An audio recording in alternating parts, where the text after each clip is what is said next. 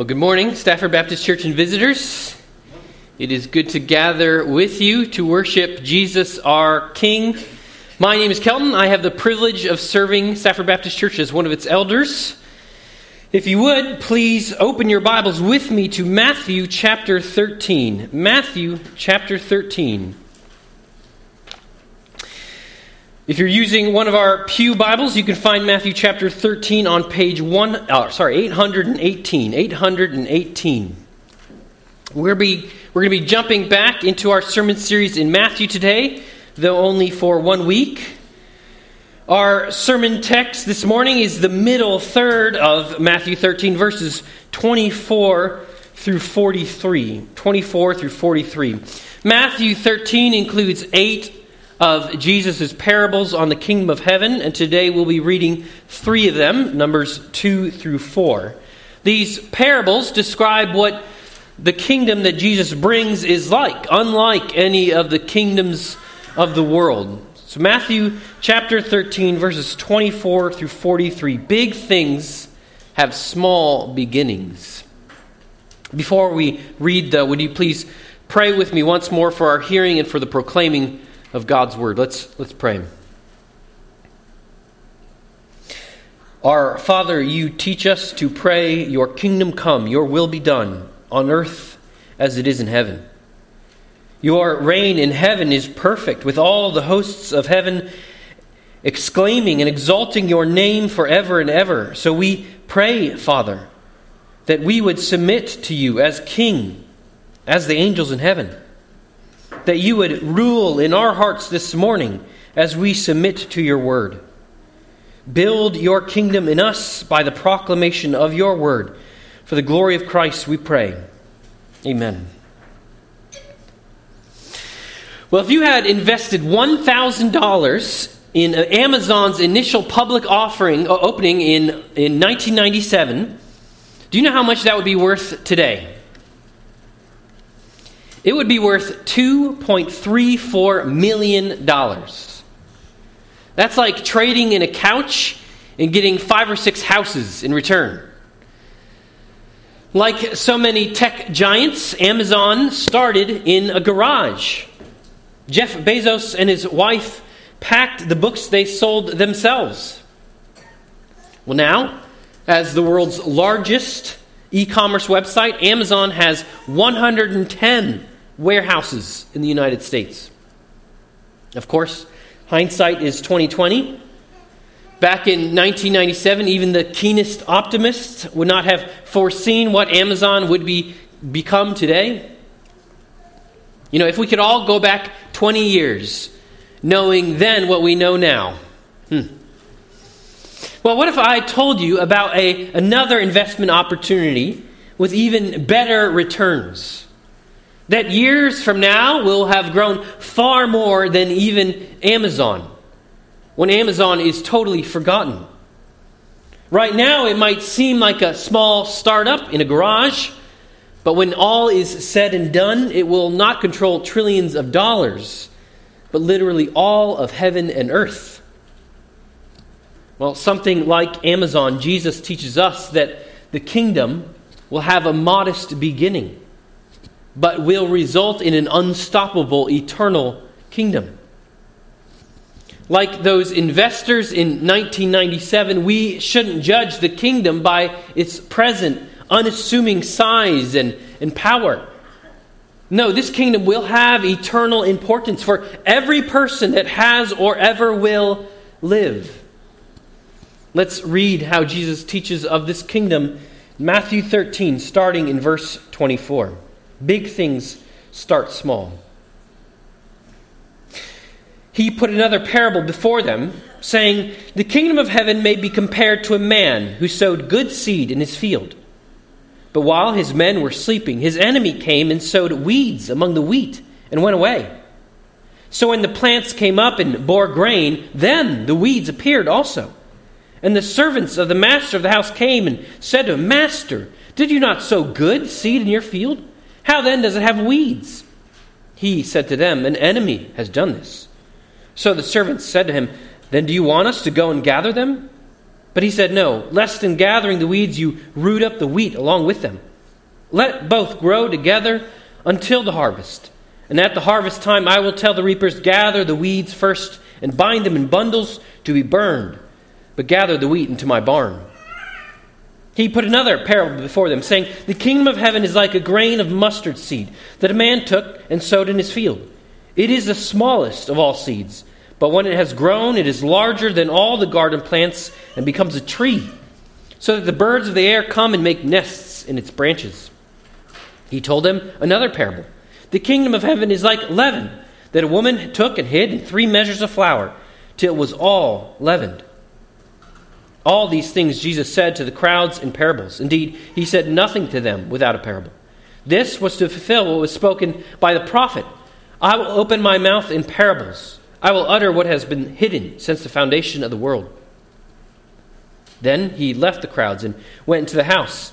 And his disciples came to him, saying, "Explain to us the parable of the weeds of the field." He answered, "The one who sows the good seed is the Son of Man. The field is the world, and the good seed is the sons of the kingdom. The weeds are the sons of the evil one, and the enemy who sowed them is the devil. The harvest is the end of the age, and the reapers are angels. Just as the weeds are gathered and burned with fire, so will it be at the end of the age. The Son of Man will send out his angels, and they will gather out of his kingdom all causes of sin and all lawbreakers, and throw them into the fiery furnace. In that place there will be weeping and gnashing of teeth. Then the righteous will shine like the sun in the kingdom of their Father. He who has ears, let him hear." The word of the Lord. Well, what is this passage all about in one sentence? What does Jesus want us to do with these parables about the kingdom? Our big idea this morning is this: live in expectation of the kingdom's unstoppable expansion. Live in expectation of the kingdom's unstoppable expansion. Jesus here tells us 3 more parables, all relatable to his audience, to teach them about this kingdom of heaven. You might remember from a few weeks ago in the first parable, right, about the 4 soils, it was about why some reject and some receive the message of the kingdom. Well, now in these parables to the same crowd, he is teaching about the nature of the kingdom, that it starts small, that it's mixed with the kingdom of this world, but in the end it will be of eternal importance for every person that has or ever will live. Live in expectation of the kingdom's unstoppable expansion. And we're going to have 3 points to walk through the parables this morning. Number 1, of weeds and wheat in verses 24 through 30. Second, small beginnings in verses 31 through 35. And finally, have eternal consequences in 36 through 43. Of weeds and wheat, small beginnings, and have eternal consequences. Like in our first study in Matthew 13, Jesus gives us an interpretation of one of these parables. So we'll only spend a brief time on the facts of the first parable and let Jesus give us the meaning later in private. So let's start in verse 24, our first point of weeds and wheat. Of weeds and wheat. Jesus here tells the crowds in Capernaum another parable. It seems he is going back and forth between speaking to the crowds and giving his disciples private instruction. In verse 24, you see, he put a parable to them, the crowds. Here, Jesus comparing the kingdom to a field with wheat and weeds. Remember, all these parables in the chapter are meant to teach us about the kingdom of heaven. And parables, again, are simple stories where the meaning is not on the surface. They're somewhat cryptic. They're not full-on allegory where every detail represents something, but generally they teach one main point. You'll recall from our first study that Jesus teaches in parables too, with the same words expose understanding in some and uncertainty in others. His teaching is a dividing line, with parables meant to test and expose his listeners' spiritual perception. Well, this parable, his second parable of the chapter, of weeds and wheat, is less about the kinds of soil the seeds are sown into, and more what we're to do with the weeds and wheat in the field. So let's start. In verse 24, a man sows good seed. In verse 25, it's identified as wheat. But in verse 25, an enemy comes and sows some weeds in the same field. It happens under the cover of night when everybody's asleep, and there's no evidence of it the next morning to know something is wrong. But in verse 26, when the seeds grow up, the weeds reveal themselves. Jesus is likely referring to a specific weed, darnel. Darnel looks a lot like what wheat is in its early growth. But when the heads of grain appear, there is no doubt which is which. Well, the first question the servants have is how, in verse 27. The servants point out to their master that he sowed good seed in the field. The only answer is that an enemy must have done this. It wasn't a common occurrence in Jesus' day, but it certainly happened. So their next question is in verse 28. What should we do? Should we go out and pull out the weeds from your field? Well, the master replies in verse 29, no. Unfortunately, the roots of this weed of darnel would entangle around the roots of the wheat. So if you tried to pull up the bad to kill it, well, you would pull up and kill the good as well. So instead, the master's plan is to let the darnel and wheat grow together in the same field, the poisonous weed alongside the nourishing wheat. Instead of immediate separation, the weeds and wheat would be separated at the harvest. They would have to wait to remove the weeds, which would be burned, and the wheat gathered into the barn. He who has ears to hear, let him hear. Obviously, we already read Jesus' interpretation of it. You know what this means. But the crowds here don't get that. Notice in verse 36, before he explains, he left the crowds, went into the house, and his disciples came to him. But it's not the only parable he puts before the crowd. Let's keep going into verse 31. In our second point, small beginnings. Number 2, small beginnings. Matthew reports 2 more parables, each teaching something similar about the kingdom of heaven. So let's get the details of these parables out in front of us. He compares the kingdom of heaven to a mustard seed and to leaven. And mustard seeds in Jesus' day were proverbial for smallness. A mustard seed is about 1 millimeter across. But as small as a mustard seed is, it grows into quite a large bush, upwards of 10 or 12 feet. So when you compare the size of the seed to the final product, it's a remarkable growth. What starts small ends up quite large. They might not be literally on earth the smallest seed, but the crowds would understand Jesus is not giving us a scientific treatise. The point is not the particular seed. It's a seed that they can relate to, that has a particularly remarkable growth. You might think of an acorn that grows into a 75-foot oak tree, or a tiny sunflower seed that grows into a 5-foot sunflower. He says in verse 32 that the seed grows into something that provides a home for the birds of the air. What was so small that birds could eat it is now so large that it supports their nests, cradling their young. He quickly moves to his next parable, a separate parable but similar. He leaves the world of agriculture and goes to the world of the culinary, of leavening bread. Again, Jesus identifies the kingdom of heaven with something small, leaven. Yeast is literally microscopic organisms that convert starch and sugars into gas that make dough rise. And the emphasis here is less about how big, but how much and how thorough. He mentions 3 measures of flour, and I think normally we would think, is he talking about like 3 cups of flour here? But the kind of measure he refers to is 13 liters, meaning it's nearly 50 pounds of flour. This is enough dough to feed nearly 100 people. And just a little bit of leaven, doing its invisible work, causes the whole batch to rise. The work that leaven does is invisible. You can't watch it happen. You can only see its result, risen dough. Just like you can't really watch a tree grow, right? You might see after weeks or months that the mustard seed has gotten taller, but sit and watch it for a few hours, it's like watching paint dry.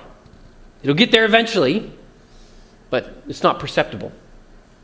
Again, another similarity. Just like the mustard seed gives benefit to the birds, the risen dough gives benefit to the eater. It provides food for the hungry. Well, those are our parables this morning. We'll comment on their meaning in a minute. But first, verses 34 and 35. The reason for the parables. Jesus himself had quoted earlier in our chapter Isaiah 6 to tell us why he spoke in parables. Now Matthew himself quotes Psalm 78. Everything he taught to the crowds was in parables, fulfilling Psalm 78 verse 2. Well, what's interesting, when you go read Psalm 78:2, it doesn't sound like a prophecy. It doesn't say, in that day this will happen, right? It is the psalmist Asaph claiming to teach the nation's history to a new generation. Well, to put it briefly, we have another pattern that Jesus fulfills. Jesus, just like those of old, is teaching and revealing what was hidden in mystery, explaining God's actions. Jesus, especially in his kingdom parables, is bringing together various expectations of the Messiah. The Old Testament predicted a royal king and a son of David to reign, but also predicted a suffering servant and a stricken shepherd. Well, Jesus' hopes for the Messiah imagined an immediate and decisive victory for God's people and deliverance from their foreign oppressors. But even though Jesus was their Messiah, that's not exactly what was happening. So these parables that he teaches, of the mustard seed and yeast, teach us that the kingdom of God won't come in the ways that they're expecting. They are hoping for Amazon at its prime, pun intended, the full force of the titan of industry immediately. But Jesus is teaching us here that the kingdom starts small, like a mustard seed or some leaven. Think of how inconspicuous Jesus the King was. We sing at Christmas of his birth in a little town, how silently the wondrous gift was given. He spent some 30 years with his family, quietly growing and working. His family, I am sure, suspected something was up with him, but they were still surprised when he started teaching like this. Now here he is, God in the flesh, and he chooses a band of uneducated men to pass on his teaching to. And he keeps his inner circle small, only to 12. And he doesn't teach in the halls of palaces and libraries, but on the shores of a lake to residents of a backwater fishing village. Talk about starting small. We take this for granted as we read the Gospels, but this seems so counterintuitive when you think about it. But in time, this small band of Jesus' followers will spread like leaven from Jerusalem to Judea and further out as Christ's followers are scattered due to persecution. It doesn't happen overnight, but little by little the tree grows. Now, 2 millennia later, how has this leaven spread? Well, the world's most popular religion is Christianity. More than 2 billion people alive today identify as Christian in one way or another. And this religion is so far-flung that it's on every continent. No region can claim to be the center of global Christianity. And in fact, in the last 100 years, it's grown more diverse, shrinking in Europe, but growing in Asia and Africa. So the enduring global growth of Christianity is like the mustard seed or leaven. During his life, it didn't seem to be what the Jews were hoping for. And it only got worse when he was arrested, when he was unjustly condemned, crucified, and died by the Roman powers. What kind of kingdom is this? But Stafford Baptist, Jesus truly does have all authority in heaven and on earth. There are no kingdoms that rival his. What does he do with his power? All authority. When you think about it, who is more powerful? The one who conquers the world against their will with tanks and bombs? Or the one who conquers the world by changing their will, by grace and new life? Like the tree for the birds or bread for the hungry, these parables teach that there's provision for all who are in Christ's kingdom. You remember that he taught his disciples, seek first the kingdom of God and his righteousness, and all these things, clothing, food, will be added to you. All this isn't to say that his kingdom will be universal in this age. He also taught his disciples that they will be persecuted and hated for his name's sake. His kingdom, he says, suffers violence from those who oppose to it. But his kingdom grows, and often in ways that we cannot see. You might remember last week in Isaiah 9, I quoted Luke 17:20 to you. It fits here too. These verses teach what Jesus explains by parable here in Matthew 13. So I'll read all of verse 20 and 21 of Luke 17. Being asked by the Pharisees when the kingdom of God would come, he answered them, "The kingdom of God is not coming in ways that can be observed. Nor will they say, 'Look, here it is,' or 'There.' For behold, the kingdom of God is in the midst of you. Like the spreading of leaven in the midst of dough, the kingdom comes in ways that we can't observe in normal ways." Well, brothers and sisters, what does this mean for you? What does this mean for you?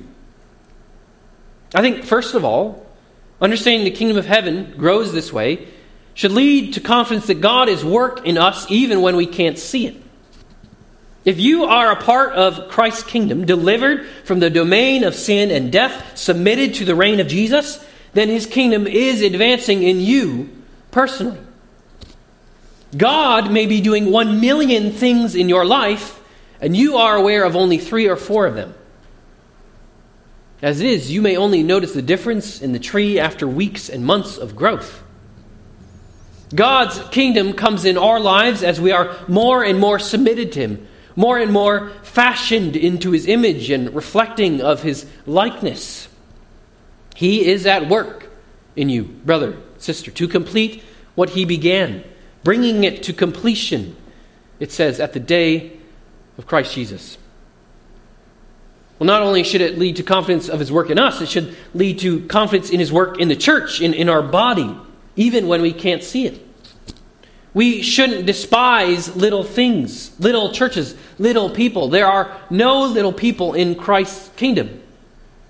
Or maybe more accurately, little people doesn't mean little significance.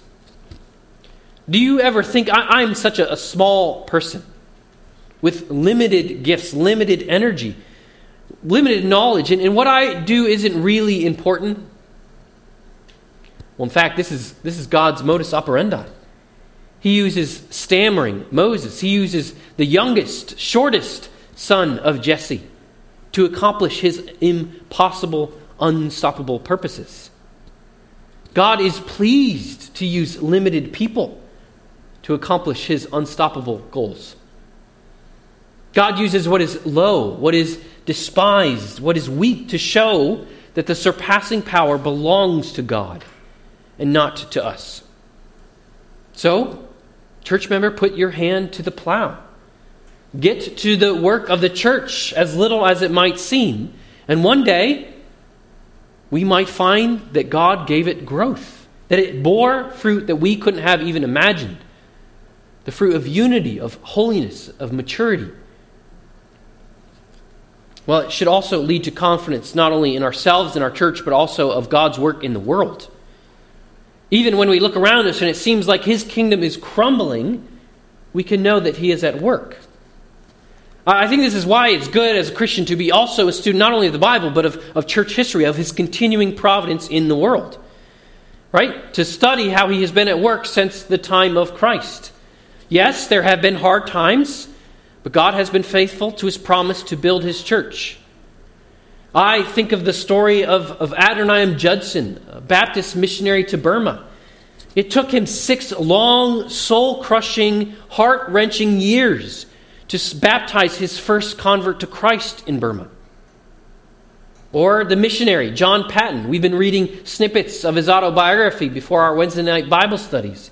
Despite years of constant danger and threat to his life, he endured. And spoiler alert, we haven't got to the end of the book, but in time, an entire island professes faith in Jesus Christ. Both wonderful stories of God's kingdom coming despite opposition in the world. It should also lead us to confidence in our evangelism. The confidence that Adoniram, that John Paton had. No, we don't have a copy of the book of life to look up who's in the kingdom, right? There is no external sign on people that we can know in advance if they will be born again by the Spirit. You'll remember Jesus taught in John 3 that you must be born again to see and enter the kingdom of God. And he compared in John 3 the Spirit that gives the spiritual life to wind. Wind can't be seen. John 3:8, the wind blows where it wishes and you hear its sound, but you do not know where it comes from or where it goes. So it is with everyone who is born of the Spirit. We cannot predict or control the wind, nor can we predict or control who is born by the Spirit. Its work is invisible, like leaven. So our job is simply to go, tell the gospel, the saving message of the kingdom to all, to sow the seed, and pray for God to give the growth. So in our lives, in our church, in our world, in our evangelism, Jesus teaches us these simple images to live in expectation of his kingdom's unstoppable expansion, even when we can't see it. If it looks small now, what will it look like in the end? Well, we can imagine what difference investing those $1,000 in 1997 on some guy in his garage would make in our life now. We'd be $2.34 million richer. But as great as that difference is, it is frankly nothing compared to the eternal consequences of this kingdom that it has on every person who ever has and ever will live. So let's look at our third point, Jesus' explanation of the parable of the weeds and wheat. Small beginnings, number 3, have eternal consequences. Number 3, have eternal consequences. We've already noticed in verse 36, he leaves the crowd, returns to the house. In private, his disciples ask him, please explain to us the parables of the weeds of the field. And again, this is part of the point of parables. It has exposed, we see here in these disciples, their spiritual hunger. You notice the disciples are not distinguished from the crowds by their instant and intuitive understanding of Jesus' teaching. No, but by their persistence in seeking understanding. To be born again does not mean that you have all the answers, but that you know, that you trust, and you go to the one who does, Jesus. And remember, in parables, they're not allegories. Not every element has non-symbolic meaning. But here in explanation, Jesus tells us which do. So he says, in verse 37, he himself is the sower of the good seed. Kingdom citizens come from the King, Jesus. He explains that Satan is the enemy, the one who sows the weeds, and the weeds are the sons of the evil one. But particularly important in verse 38 is that the field is the world. The field, he says in verse 38, is the world. He is not talking about the church, but all of mankind everywhere. Notice, he doesn't say that at his first coming, now that the kingdom of heaven is here, Satan is defeated and his kingdom is ended. Yes, there is a sense in which Satan, the strong man, is bound, that every son of the kingdom was once a son of the evil one, delivered from his domain. But despite Jewish hopes, these two kingdoms will continue alongside each other until the harvest. The point is that his kingdom is here, but not yet universal. Its coming is like mustard seed and leaven. The wheat and weeds will grow alongside each other until the end. Theologians call this reality of his kingdom the already and not yet. Believers actively take part in the kingdom now, today, really, already. But the kingdom will not reach its full expression, a universal reign of Christ over all people, until the end. Not yet. I think that it's kind of like decorating for Christmas. Our daughter was confused. If we have a tree, decorations, isn't it Christmas and therefore time to open presents? Well, yes, it's Christmas season, but not Christmas Day.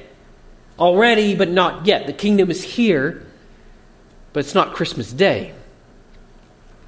Well, when is it that the kingdom will be fully consummated, made perfect? When will all rebels to Jesus' rule be removed?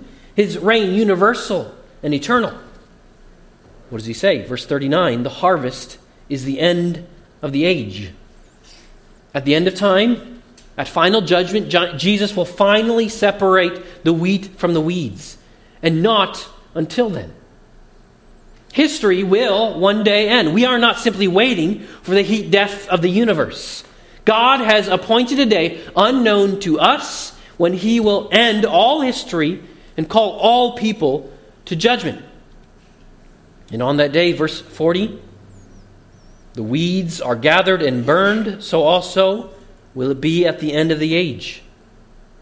At judgment, he will send out the harvesters, his angels, to gather the sons of the evil one. He calls them here all causes of sin and all lawbreakers. We read in Revelation 20 that they will be judged by what they had done. The inescapable truth of the Bible is that sin deserves judgment. And though that judgment has been delayed, it will come at the end. All peoples will be gathered before God's throne of judgment, and he will separate them, as the farmer separates the weeds from the wheat.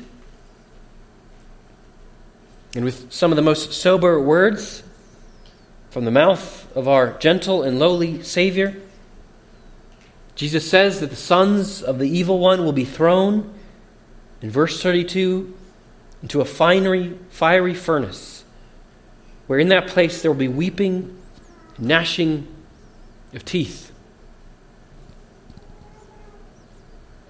There might be no more grave words about the fate of people to go to a place described as a fiery furnace. And that's just metaphor. Revelation 14:11 says that the smoke of their torment goes up forever and ever, and they have no rest, day or night. Makes me feel like I have the wind knocked out of me just reading that. Eternal torment. No rest. Brothers and sisters, when we look hell in the face, we can only make sense of it if we are utterly convinced that God is holy and good. If God wasn't holy, if he was capable of sin, we would naturally assume that the punishment of hell was unjust. But God is perfectly holy. He is incapable of ever doing evil. He is so pure that he cannot abide evil in the slightest. So the punishment of hell is a just punishment for sin. And we measure Christ's goodness by how strongly he opposes evil. The sentence of hell tells us just how good he is. There is none better. Do you really want to understand God's holiness and goodness? Well, the doctrine of hell shows us in vivid detail. Sin is not just some mistake or weakness or moral failing. Our sin, church, is rebellion against God, and it is evil. Evil committed against the infinite holiness and goodness of God deserves eternal condemnation. Torment that goes up forever and ever. And they have no rest, day or night. And just like we once were, millions, billions of people are hurtling toward the eternal fate of damnation and torment because of the evil of their sin. Lord, help our hearts, help my heart this morning feel the weight of this, to feel the finality and horror of eternal judgment apart from Christ. To know that we can do everything in our power to rescue people from this fate. Charles Spurgeon expresses how our hearts should feel toward those still in the rebellion of sin and hurtling toward this fate. He wrote, "If sinners be damned, at least let them leap to hell over our dead bodies. If they perish, let them perish with our arms wrapped about their knees, imploring them to stay. If hell must be filled, let it be filled in the teeth of our exertions, and let not one go unwarned and unprayed for." Let not one go unwarned and unprayed for. I have to say, if you're here today and not following Christ as King, please hear Jesus' warning. God's justice is good, and it is coming. The delay is not a sign of its absence, but of His mercy, wishing that all would reach repentance. Because the truth is, hell is not the greatest display of God's holiness and justice, as great as it is. No, the greatest display is at the cross, in His provision for escape from hell. At the cross, we see God's holiness, how strongly He felt about sin, that He could not let it go unpunished. Certainly, if there was another way to rescue sinners from hell, He would have done it and not give up the Son that He loved. But since God's holiness demands it, on the cross, Christ suffered more than any sinner ever will in hell. He suffered in 3 hours for the sins of all, of the billions of those who would trust in Him, and He suffered as the only one innocent. And we see His goodness and justice too, that if by faith and repentance we turn to Jesus as King, justice has been paid. It would now be unjust for Christ to suffer for your sins and for you to suffer to pay the penalties for those sins as well. No, the penalty has been paid in full. So justice now means complete and irrevocable forgiveness for you. In Christ, you will never face condemnation for your sins. So because of Christ's death, we can become righteous. He takes our sins and we receive His righteousness as a gift. And on the last day, when at the judgment throne of God, He will step in on our behalf. Yes, what we have done is evil. But we were born as sinners, but He has satisfied God's demands for us, rescued us from hell. Our names written in Christ's blood in the book of life. So now we can be welcomed into His kingdom, the kingdom of heaven, to shine like the sun, Jesus says in verse 43. We will radiate perfection when the perfection of His kingdom comes. We will shine with the light of perfect purity, finally in perfect submission to our King in His eternal kingdom. The kingdom might look small now, but it leads to eternal consequences. It will be absolutely clear on that day what investment was right. So the point of these parables, brothers and sisters, is to show that though it might not look like much now, His kingdom one day will be eternal. That final and universal judgment is coming. The rival kingdoms will not endure. Satan with death will be cast into the fire. So divest of them now, even if they look promising. Yes, for now, His kingdom will suffer violence and opposition from the kingdom of Satan. As with the weeds and wheat, these two will exist alongside each other until the time of harvest, when all will be brought to light. So, Stafford Baptist visitors, the future of the spiritual stock market is certain. The only investment that will last is to turn to Jesus as King, to receive His mercy, and the greatest return possible, eternity in perfection, fellowship with your Creator and Redeemer, and the great treasure you were created for, God himself. In a moment, we will sing, O come, Emmanuel, a prayer in song for Jesus to return, and as we will sing, to reign now as our Prince of Peace. Lord, come quickly. Let's pray. Our Father in heaven, we are sobered by the goodness and the holiness that we see in the coming judgment.